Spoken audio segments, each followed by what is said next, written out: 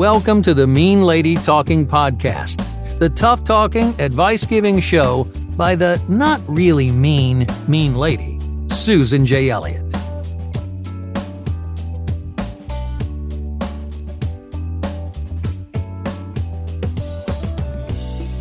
Good day, everybody. This is Susan Elliott, host of the Mean Lady Talking Podcast, and welcome to episode 92. We are closing in on 100, and I know that I promised you guys some public podcasts as well as some private podcasts from my Patreon supporters, and I'm getting to that right now. I am going to be working on a supply of episodes for season 3 because I really want to deliver at least one podcast a week. And I talked the last time about how season 1 I was completely unprepared, despite how prepared I thought I was, how unprepared I was for what it took to put into a podcast, and then including financially. And then second was trying to get right with having supporters who are giving money each month to the podcast and trying to keep up with them and feeling as if I was having trouble balancing things and still not getting really clear on it. And one of the things that I came to understand was that, and I talked about this in one of the last podcasts, was that I didn't have a good supply of podcasts. Usually I record it, I edit it, I put it up. And if I don't do that, I go back and I listen to it. You know, what is this one about? And I start to find things wrong with it and I throw it by the wayside. And I must have 10 to 12 podcasts that I've done that with, where I've just gone, no, I don't like this. I don't like the way it sounds. I don't like what I'm talking about. I don't like the fact that the way I'm talking about it, even though everything I do is kind of off the cuff. If I give it too much time, I find all kinds of things wrong with it. So I have found that it's not good for me to do that. So what I'm doing now is, even though I'm recording, I'm editing, I'm also writing what this is about. So what I'm trying to avoid is going back through an episode to listen to it, because that's where I run into trouble. That's where things get trashed. So that's what I'm doing for season 3. I'm trying to get a good supply of episodes so that I can absolutely, when I announce season 3 is here, I can absolutely promise you one public podcast a week. Whether I'm sick, whether I'm busy, whether I'm this, whether I'm that, I'm going to have enough so that it can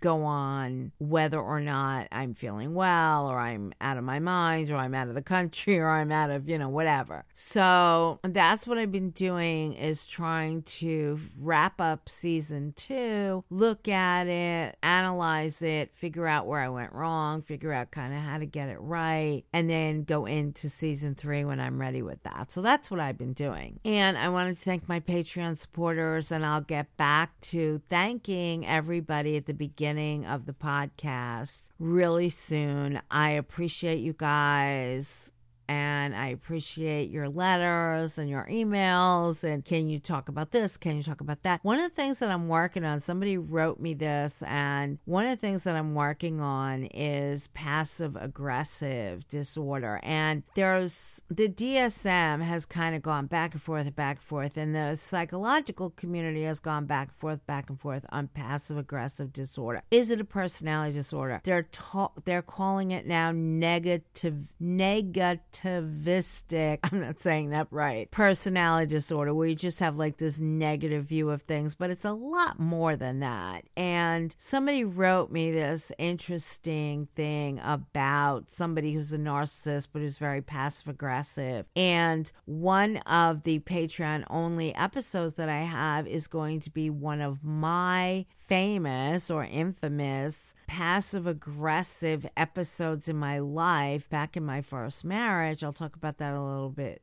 in a few minutes, but it's not something that I've shared with many people. I think I've shared it with one boot camp and a few personal clients. It's not something I'm very proud of, but it came up. The last episode that I did was about pho and about having to sit at the table in Dysfunction Junction 1. Dysfunction Junction 1 is the house where I grew up, and Dysfunction Junction 2 is my first marital home. And I alluded to the fact that there was a recipe that my ex took from me and was my family's, and they were like, there was this whole big thing around that. And I'm actually going to do a whole episode about that. Not the recipe itself, don't freak out about that, about sort of push coming to shoving in my head where I still felt very powerless. I felt very, I was acting very passive aggressively, and passive aggressive people a lot of times feel powerless. And in recovery, I know when I'm acting passive aggressively, it's something I don't tend to do. I am an assertive person. I do have good boundaries. I don't have a lot of reason to be passive aggressive, but there have been times where I have been, and I'll talk about that on that episode as well. But somebody had suggested that I do a channel. Some people know that I had a skincare company where in the workbook I talk about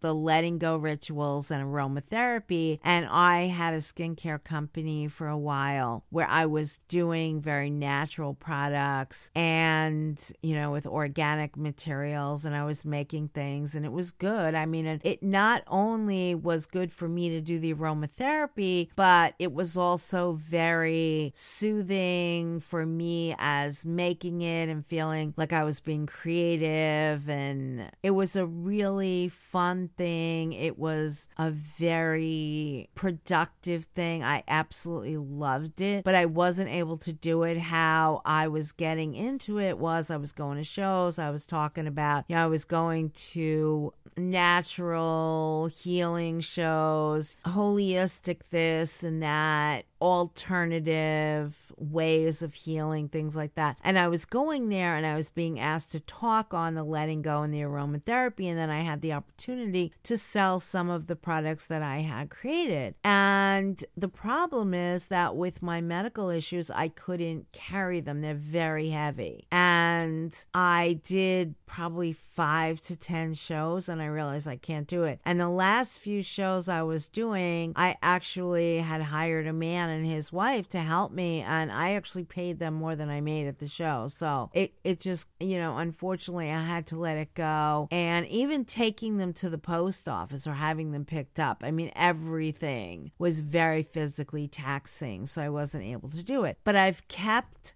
the YouTube channel up on YouTube where I teach other people how to make these products so that some people new to this business can use my recipes and sell these products because I really believe in them. So somebody who knows about that channel said I should do a cooking channel where I'm doing like recipes from Dysfunction Junction, where I take my mother's beef stew and I basically make pho, or I take my husband's pasta salad recipe that he stole from us and I give it to the world, things like that. And there's a few other. I mean, I could do probably 15 to 20 recipes and come up with a Dysfunction Junction 1 or 2 story about it, even though it might be a little tenuous. Like the person who introduced me to Indian food, I have a whole thing about a guy who was friends with us and she was seeing, and like the breakups, his breakup from his first marriage and his breakup from her, they were all a complete shit show. I could actually turn this one recipe for Indian food into 2 or 3 different Dysfunction Junction stories that weren't even my stories. It was somebody else's who just happened to be connected to us. So anyway, but that's a pie in the sky thing. I mean, I have many, many things on my plate that wouldn't happen anytime soon. I thought it was kind of funny that it was suggested, but I am going to do the recipe, not the recipe, but I'm going to do the story about the pasta salad, my big how dysfunctional can you get moment around this recipe at some point, and there's a whole thing that goes along with it. I haven't shared it with many people, but I'm going to share it with my Patreon supporters very soon. So anyway, that was some of the suggestions that people were making to me about future shows and things like that. So the other thing that I would like to do is I would like to say, well, I'm working on this show. If you have questions, you have comments, you have a story, please send it to me. And that's something that I've done a little bit of in this season, but not that much. So I'm working on the person who sent me this letter about the passive-aggressive narcissist, and I actually did some research and found quite a few articles on passive-aggressive narcissists and people with passive-aggressive, what I'm calling passive-aggressive personality disorder, even though it's not recognized from the DSM, and narcissistic personality disorder. And so I've been working on that. So if you have questions about passive-aggressive disorder, passive-aggressive personality disorder, even though it's not recognized by the DSM, in the current one, I believe it says other study required, but they've been studying this for 50, 60 years now, because passive-aggressive comes from, and I talk about this in one of my articles, comes from in World War II, soldiers who they were in the military, they couldn't say, no, I'm not doing that. They would just sit down. They would go really slow. They would screw things up, so nobody asked them to do something again. So that's passive aggressive. Now that came about, the acknowledgement of this came about in World War II, and now it's 2020, and we're still trying to figure out how to categorize it. So there's a lot of questions, there's a lot of studies, there's a lot of this, there's a lot of that. So if you have questions about that, I'm actually working on that. And the story that I'm going to tell about the pasta salad is going to have to do with my own passive aggressiveness. So if you have questions about passive aggressive behavior, yours or someone else's, please send me an email and I'll add it to the show that I'm going to do on it. And that's one of the things that I want to try to do. And instead of doing ABC, I'm going to try to do part 1, part 2, part 3, so that I can sort of keep track of things, because sometimes when I work on those multi-part podcasts, they feel so exhaustive to me that I need a nap afterwards. So I'm going to try to break it out a little bit more than I did. Okay, so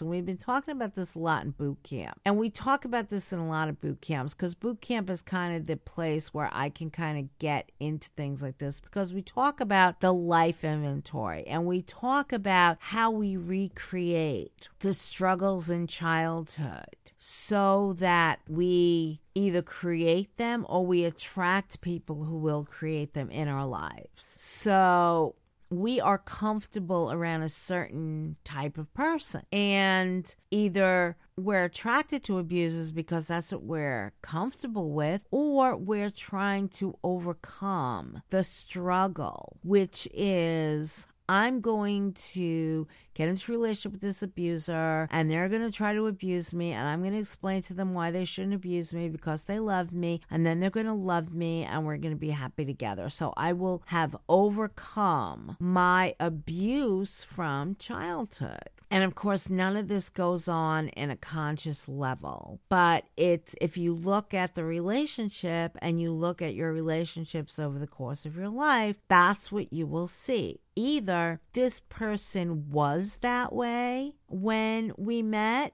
or something happened where somehow they became that way. And I've looked at people who, you look at some of the issues that went on that either led to their breakup or happened after their breakup, and you're thinking, how could they have possibly have turned into their ex? How could their ex have possibly turned into the exact person that their parents were?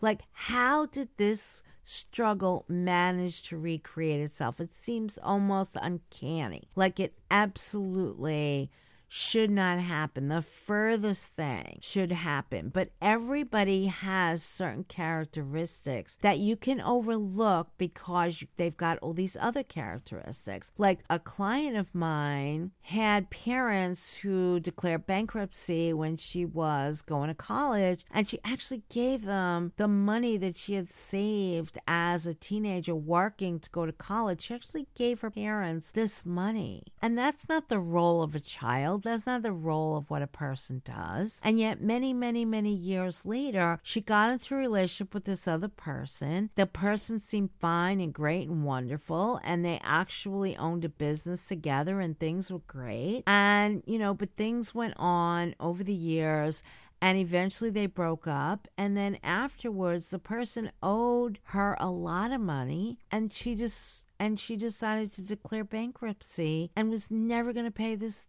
person her money. Now you look at these two things that happened many, many, many, many, many, many years apart. And she said to me, how did that happen? And I'm like, I can't explain it, but it does. And what it means is that if you don't resolve your wounds from childhood, you continue to recreate them. Either you recreate them. Now, when we looked at her relationship with her ex-partner, there was a kind of slow movement of financial responsibility going her way. It was very slow. It was very insidious. It happened over a long period of time. You couldn't really see it unless you were looking at it through hindsight, but it happened. And when I talk about observation and getting past your breakup, the very first thing is observation. The reason is that no matter how long you're in a relationship, no matter how long you're doing something with somebody, no matter how long you're together. And I talked about this in my boot camp just last week. When Michael was sick, his brain tumor was causing him to behave in sort of weird ways. My observation kicked in. Now, I was working full time. I was writing. I was finishing up Getting Past Your Breakup. And it was due in September. And this was the summer before it was due. And his seizure that led to his brain cancer diagnosis happened in September. So all this stuff was closing in on me in August, and he was acting wacky. I mean, there were sometimes I would talk to him and he wouldn't answer me, and he would look like he was looking through me. This was the brain tumor, but I didn't know it. And I was keeping my observation very, very keen. I wasn't behaving about it. I wasn't doing anything about it, but my observation kicked in, and I was like, if he doesn't love me anymore, if he's having an affair, if there's something going on as to why he's staring at me and not answering me when I'm talking to him. And it didn't go on all the time, which is why it confused me, because it happened now and again. It didn't happen all the time, but it was such that my observation skills kicked right in, and I journaled about it, and I'm like, I have to keep a track on this. And if this is the way it's going to be, like if he's either not treating me right, or there's someone else, or he doesn't love me, whatever it is, because he suddenly stopped responding to me the way he normally had, I have to be aware, and I have to commit to just moving on this. Like, I'm not going to live in hell for any length of time. And it was because my observation skills were so keen, and I was so clued into how things were going on, that I was very aware of the fact that he had changed toward me. And of course, a brain tumor is the last thing that I would think about. But you have to keep your observation skills very, very honed. You don't just get married and go, okay, well, that's it. I don't have to observe anymore. I observed him all through our marriage. I observed everybody. Like I said, I was in work situations where I would watch people and look at things, and some of the observation that I had made early on saved me later on. You have to keep your observation skills going. But the thing is about, you have to look at different things, and you have to look at, how does this look like something that may be unresolved from childhood? And it's so weird that somebody had sent me email and said that she put up with infidelity in her marriage because it seemed like celebrity marriages stayed despite infidelity. And I've had some alerts and things like that on I don't follow celebrities as a matter of course. I just don't, because I don't think they really have anything to do with normal people. And so until I got that email, I hadn't really paid much attention to if this is true or not. So I've set up some alerts in Google, about celebrity breakups and infidelity and things like that. And one of the things that came across my desk a few weeks ago was this thing about Prince Harry and Meghan Markle. And I had mentioned her a few months ago because I really didn't know anything about her. And I'm not a royal watcher and I don't really care about the royals. And I didn't know much about her, but I was kind of happy that she was, a biracial feminist, American feminist in the royal family. Like, I was happy about that when they were getting married, and then that was it. Like, I wasn't really following them or paying attention, and them living in Canada or not living in Canada, like, I really don't care or think about it. But one of the alerts that came across my desk was an article about them and about Prince Harry saying, they did this to my mother and now they're doing it to my wife. And that sort of struck me because, first of all, I don't know what kind of grief counseling could have ever been available to Prince William and Prince Harry when their mother was killed. I don't have any idea of how that could have possibly taken place. I mean, I think that Prince Charles did a pretty good job with them, but I don't know the ins and outs of it. I don't know if they were really giving grief counseling the way I would do grief counseling to little boys or, families where there's been a tragedy that's kind of on the world stage. And I do have clients who are well known. I do have some celebrity clients. I do have clients who have gone out with celebrities or whose ex have gone out with celebrities after them. And then they're all freaked out because it's all over the news and blah, blah, blah, and on and on. But I don't have anything that would tell me exactly what sort of counseling and all of that he received as a child. And I'm sure that it affected him very, very deeply. Now, you look at it and it's like, okay, is Prince Harry looking at the whole media thing with the eyes of somebody who saw the media destroy his mother in his eyes? Like, in his eyes, that's what happened. And people said that there was a pulling back of media and giving the royal family more privacy and things like that after Diana's death. And I don't know if that's true or not, but that's what I heard some media people say. I don't know if that's a self-excuse or whatever, but I heard more than one media person say Diana's death was a call to stop chasing people to their death or whatever. But so is he looking at what's happening and painting it? This is what happened to my mother.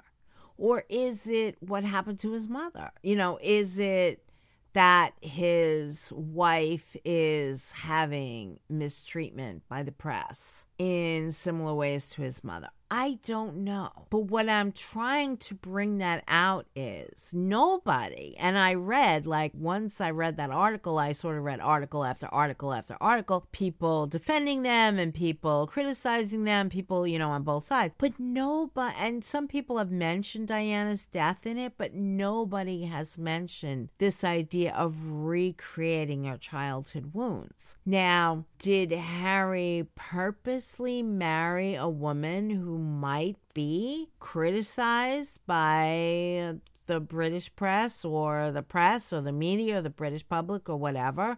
I don't know. I mean, I don't know enough about that. Or is it that she wasn't really criticized, or the commentary on her was both negative and positive, but because of what happened with his mother, he can only see the negative. And is he painting what the media did based on his unresolved stuff about his mother?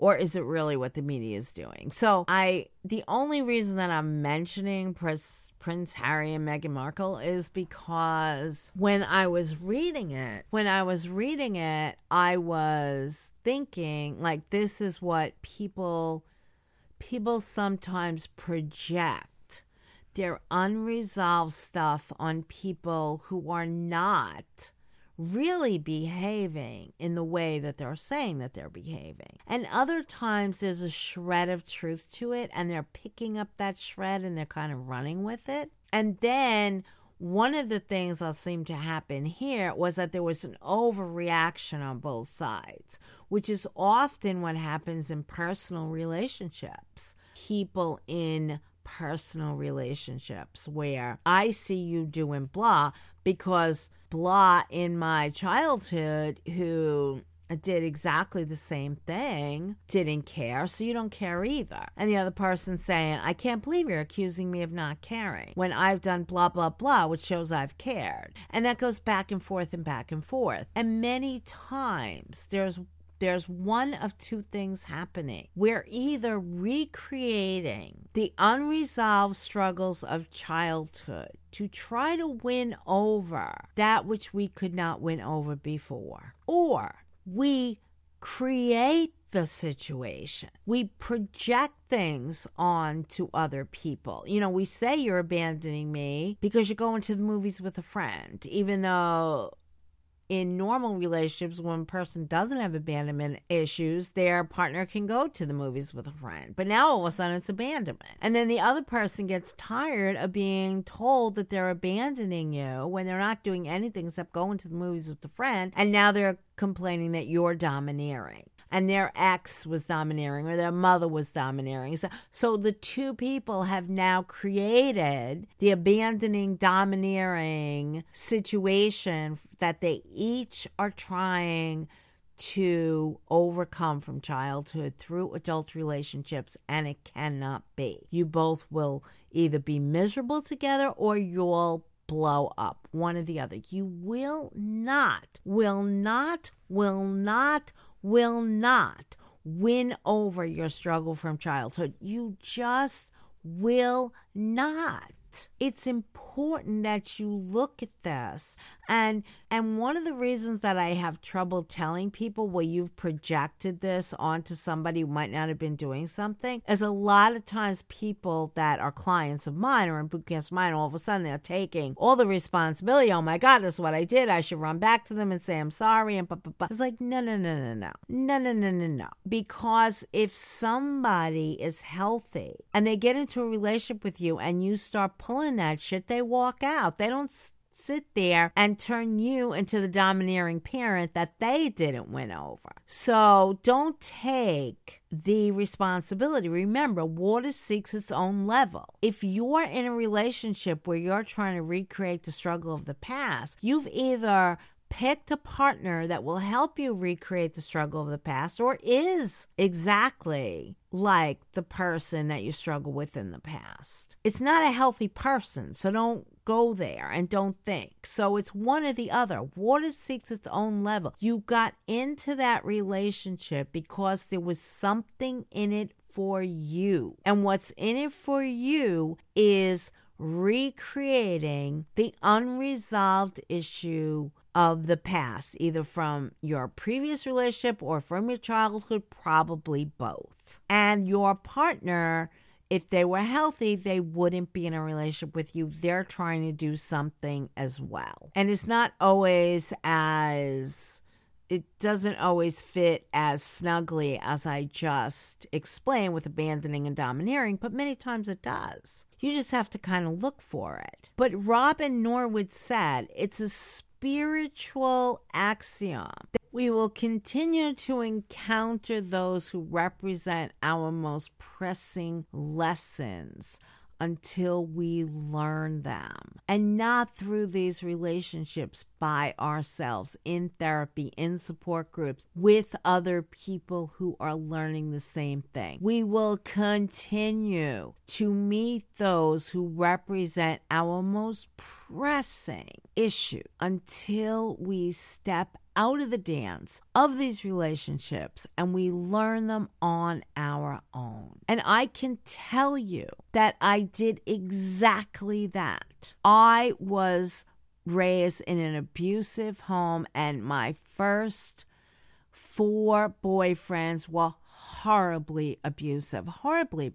And my first husband, who didn't have a serious relationship before me, became abusive, and then he blamed me for turning the relationship abusive. And I believed him because I had only been in abusive relationships and he hadn't been, but he hadn't been in any serious relationships. And he had been very abusive and bullying toward his cousin, who wound up killing himself. And he was a bully. And I had a roommate a few years ago that knew us, as teenagers. And she mentioned a few scenarios that I didn't even think about when we were married, when he was a bully and how he had bullied other people. And I didn't even think about it. She mentioned it to me a few years ago, and it had never been on my radar. So yes, it's like, and then after that, I started dating the emotionally unavailable because my father was emotionally unavailable. And all over the place,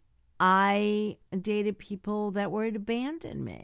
And it wasn't until I learned to deal with all these issues on my own in therapy groups, in support groups, and I made a commitment to myself that this was absolutely the fight of my life, was to become healthy despite all of this horrible beginning. I mean, my parents left me in foster care for 8 years while they went on and had other families and other children and just left me there. And then I was adopted into an alcoholic abusive home where nobody gave a shit about me. I was the family scapegoat, and the other 3 kids were biological kids, and it didn't matter. And then when I went out into the world, I recreated all of those relationships. I either gravitated towards abusive people because that's what I was comfortable around, or, according to my first husband, I created it, and I don't think I did. But later on, when I was in a relationship in recovery with a guy who was also in recovery, he had been an only child, and I brought 3 kids, a dog, a cat, all kinds of people into the house, and I have friends over all the time, and he was an only child who had lived by himself for many years, and he was like, I need time and space. And in the beginning of the relationship, I was projecting abandonment onto him when all he needed was time and space because that's what he was used to. And then his mother had been very enmeshing and controlling. So when I tried to pull him back, he saw enmeshment and control. And thankfully, we were in recovery and we were able to work through that somewhat quickly because I worked with my therapist, he worked with his therapist, and then we worked together, going to meetings and talking a lot. We talked a lot. And within the first year, we kind of hammered it all out. But we were seeing the other person through this lens of you're abandoning me, no, you're controlling me, you're enmeshing me. And it wasn't the way either one of us thought. And then the next 3 years, we were like really happy together. We had a really nice relationship. But we worked that out because we were able to. But in the beginning, we were each seeing the other through the lens of what it wasn't. But you could look at the fact like I chose this only child who liked his alone time, and then I filled a house full of people. Or he